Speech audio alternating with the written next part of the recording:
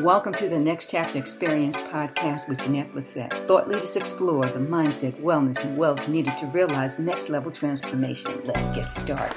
So when you combine that with remote viewing, I'm a very good remote viewer because I can tune out what's around me, go into a meditation, come out of the meditation with this level of stillness and peace, and then perform a remote viewing. And my subconscious mind is tuned in and it knows exactly what I want to do. Definitely a different world that I'm living in. I know. I have a very close friend, Mercedes. This happened actually about 2 weeks ago. I just called her out of the blue and she was so energetic. She says, I just finished meditating. I could feel the energy come through. Phone. She would always say to me, Jeanette, you must meditate. Jeanette, you must meditate. And I was like, okay, I'm trying.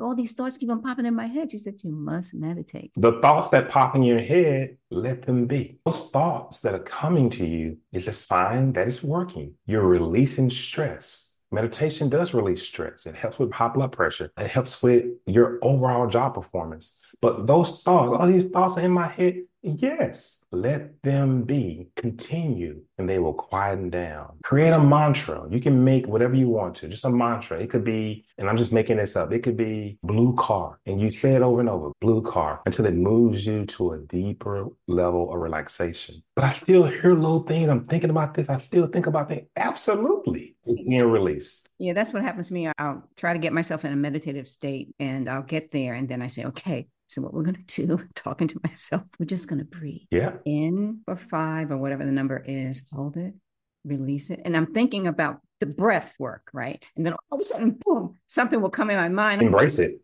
Embrace whatever comes because that's a part of it. That lets you know that it's working. Trust is the number one thing in hypnosis. That's why we interview for an hour and a half before we even start the session, because we need to develop that trust and allow the client to talk about the problem. We don't ever use a pen to take notes while you're talking, ever, because it divides your attention from what the client is saying. We're taught to just listen and ask questions and just listen. Hypnosis is about visualization, and that's it. The more you visualize, the more you can listen to my voice, and I tell you to experience a beach with blue water and blue skies. When you see that for me and you say, yes, a brand new car, a Mercedes, peanut butter interior. You see that? Yes. This is the part of the mind we're working with today. The right side of the brain with the pictures, the memories, the creativity side of the brain. This is a part of the mind we'll be working with today. Left side of the brain is the analytic. I didn't feel like I was hypnotized. I didn't feel anything. No, you're not going to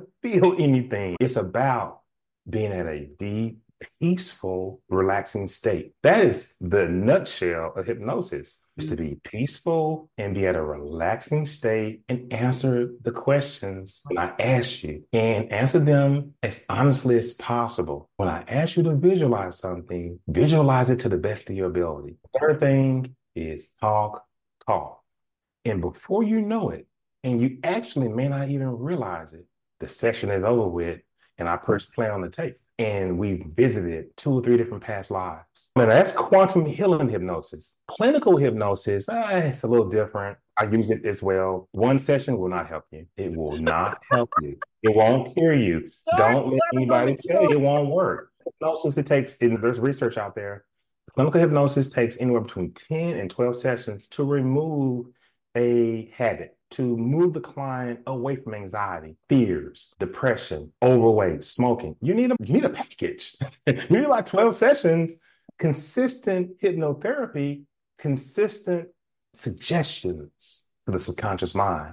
And when the subconscious mind can say, oh, Jeanette, you want to stop smoking? Okay, oh, I get it. I will now make some adjustments through your neural pathways. And I'll create new learning, create new neural pathways. And now you're not smoking. But don't ever let a hypnotist tell you, we can get it done in 2 or 3 sessions. No, they can't. It's not clinical. Now, quantum healing hypnosis, 1 session. Whoa. 1 session. And it takes about 4.5 hours to complete a session like that versus taking 12 45-minute sessions. Amazing. That's completely amazing. I'm having the time of my life. I'll tell you what, you shared an experience that you had, and I kind of cracked up because as I was listening to you talk with Tariska, when you told her about the out-of-body experience, the whole time you were talking about it, I said, oh God, I hope he can get back into his body. I hope he back into his body, and your sister expressed the same thing. You know what, Jeanette? When you think about the Empowered by Consciousness, I wrote this book to demystify spiritual modality, to demystify the phobia of hypnosis. Seems scary. Hypnosis is only talk therapy. It's not even touch therapy. It's talk therapy. I have a chapter on channeling. Channeling is what people do in the church. God, and they screaming and shouting, they are actually in contact. And the experience is so beautiful to them. We think they're yelling and shouting and they're happy. And out of body experiences, wow, I've induced them by myself and I've had them and didn't even know it was going to happen. I popped out of my body and I was on the top corner of the ceiling looking down at me sleep. But I'm not the only one, though. When you do your research on this topic, having an out-of-body experience is normal, it's natural. But you have to look at the construct of the world we live in. Our government, our educational system, our scientists, they don't want us to know all the beautiful things that the human avatar can. People don't even know this. You can leave your body and move to a different realm and then look at ways to heal your body. You can heal yourself out of the body. You can see the areas in red. You can then apply healing methods to the body. You can leave your body and travel to different dimensions and travel to different parts of the world and travel to different planets and observe them. Why would that be scary? For some people, it's their core beliefs. It's the construct. It's their religion. Religion controls a number of people all across the world. But to be able to have that gift to do these things, you have to wonder who's trying to demonize all the gifts. That's why I wrote the book. It's to justify these misunderstandings. I tried them. I wrote about the history of these events. And then I tried to share with people how it would help them, each one of the modalities I write about. If you leave your body, there's no way that anybody can take your body over. Someone can get in your body. No, this avatar is ID'd for that particular spirit. So that can't happen. Somebody can brainwash you in hypnosis. No, the subconscious mind takes care of you from age 0 to 7. And then it receives, and then the conscious mind takes over. No hypnosis in the world can hypnotize you to jump off a building. The subconscious mind protects the human avatar. It allows things to happen, and it doesn't allow things to happen. Even in some sessions, I may ask a question. Can you tell me why Jeanette is in a huge battle with her daughter? Jeanette knows those answers. So can you tell me why, though? The subconscious mind wouldn't give me the answer. Because sometimes if it's not good for the avatar, the human, it won't answer certain things. And this is under trance while there's a video camera on you and while there's a tape recorder running and while you are responding to me. When you say that, sometimes you get everything. Sometimes the subconscious mind, which is your spirit, God, whoever, makes the determination what you need to know if it's for the greatest good of all in this particular lifetime. I can appreciate that. There's many notes that I've written to myself. One of the things you wrote about is reducing negativity, creating a vision space, and believing that it's in the present. My grandmother used to say, it's already written. Don't worry, it's already written. Those are the words that in the Bible. These are the words of Neville Goddard, Dolores Cannon, a number of these top metaphysical researchers that are experiencing manifestation, that are giving you tips on how to properly manifest. And there are all these people on YouTube and all these internet sites, they all talk about manifesting and they say the exact same thing. Believe it as it is. You have to visualize being successful, not just because you want to get another car or you need some money. It has to be a part of your aura. We talked about this, Jeanette. Where does it start? You have to have love at the core of it. You have to believe that you're this being of love. All the other things that go on top of it will not work for you if you have a hateful spirit. The spirit has to be pure. The foods that you eat, you have to kind of watch that too, because you want this avatar to be clear. When you put a lot of junk and pollute the body, it's harder to channel. It's harder to manifest. It's harder to experience a connection with God. So there's so many ways we can take this conversation. I know we only have an hour, but you can literally take one topic and we can have a whole show, an entire show over that. Loving it though. When you mentioned the book, you have it marked up. I have about 3 groups that have started book clubs. And you can go on my website, jasonmetalot.com. under the section Empowered by Consciousness, when you scroll down, there's a book club section for people who want to start a book club and use the book. And I do an appearance at the book club when you first start it, and I do another appearance when the book club is over with. Check that out as well. Another thing that we didn't get to, but I'd love to have you back if there's an opportunity later on, is to talk about psychedelics. Oh, absolutely. Yeah. The albino strand is the Yeah. strand I tried. It's a strand of mushroom. And there's a book called Be Here Now, which talks about the death of the human ego. I love the book. It talked about being selfless, stop identifying as the director of operations. And I'm a senior vice president. It's okay to be in that position, but mentally try not to identify with these things, these titles, remove the human ego, and you should have all. So that's the core of the book, Be Here Now.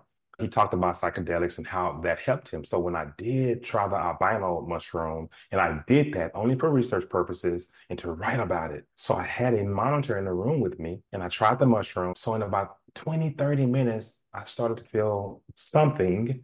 And then 35 minutes into it, 37 minutes into it, my body felt like a lawnmower was trying to start. And when you start the lawnmower, I could feel the vibration, the same vibration that you feel when your body is about to separate when you're having an out-of-body experience. But this time, the separation was, I was going through some corridor very fast. When I separated, when I was doing the out-of-body experience, it was more, I was popped out of the body, but I couldn't see anything. I was moving fast.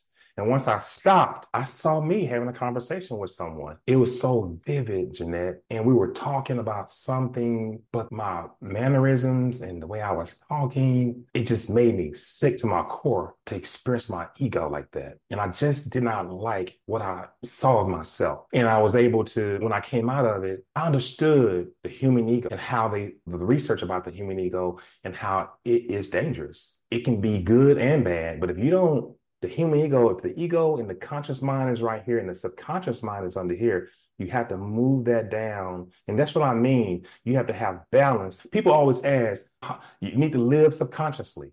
You can speak subconsciously. What they mean is listen to yourself before you make decisions. Listen to yourself while you're speaking.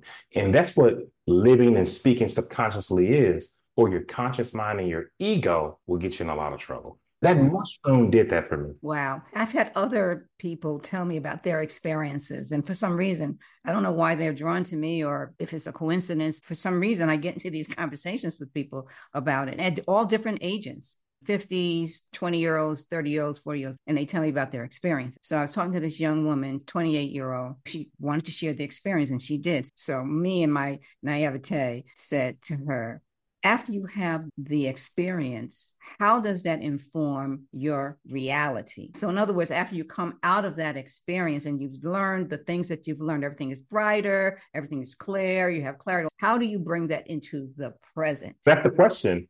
Yeah. Will you bring that into the present? Because the answers were revealed to you. The way you felt was revealed to you. Now, will you transfer that into your present day life, into your present day situation? That is the question. Will you or won't you? And I say that because I have people all the time ask me, will this work? Will this hypnosis work? Sure. If you don't override the programming that I do, if you don't leave my office and go smoke, if you don't leave my office and go get a hamburger, yeah, it'll work. But once you rewrite what I programmed, the suggestions over and over, every session, the suggestions that are infiltrating the subconscious mind while you're in a deep state of relaxation, the rewiring, the reprogramming, and we're done. If you're depending on the hypnosis, if you're depending on the coaching program that I have, on that to be the sole thing to help you change, then you're sadly mistaken. You have to work in conjunction with the experience and want to make that change. So after a psychedelic session, I saw that. Yeah, I started watching the way I talk. I started really trying to minimize my ego, and I stopped trying to self-identify so much.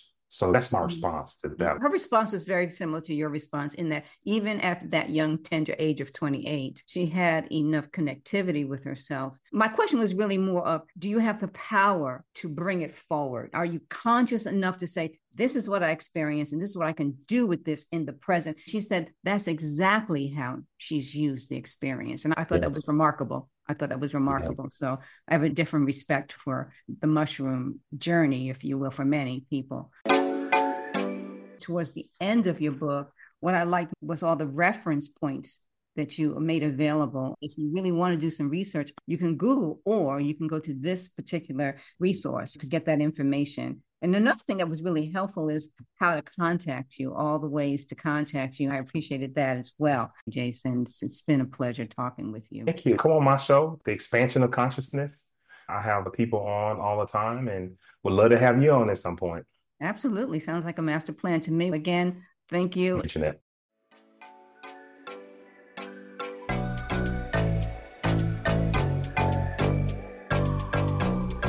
Thank you for tuning in to this episode of the Next Chapter Experience. If you have already subscribed, rated, and left a review, or shared this podcast with a friend, many, many thanks.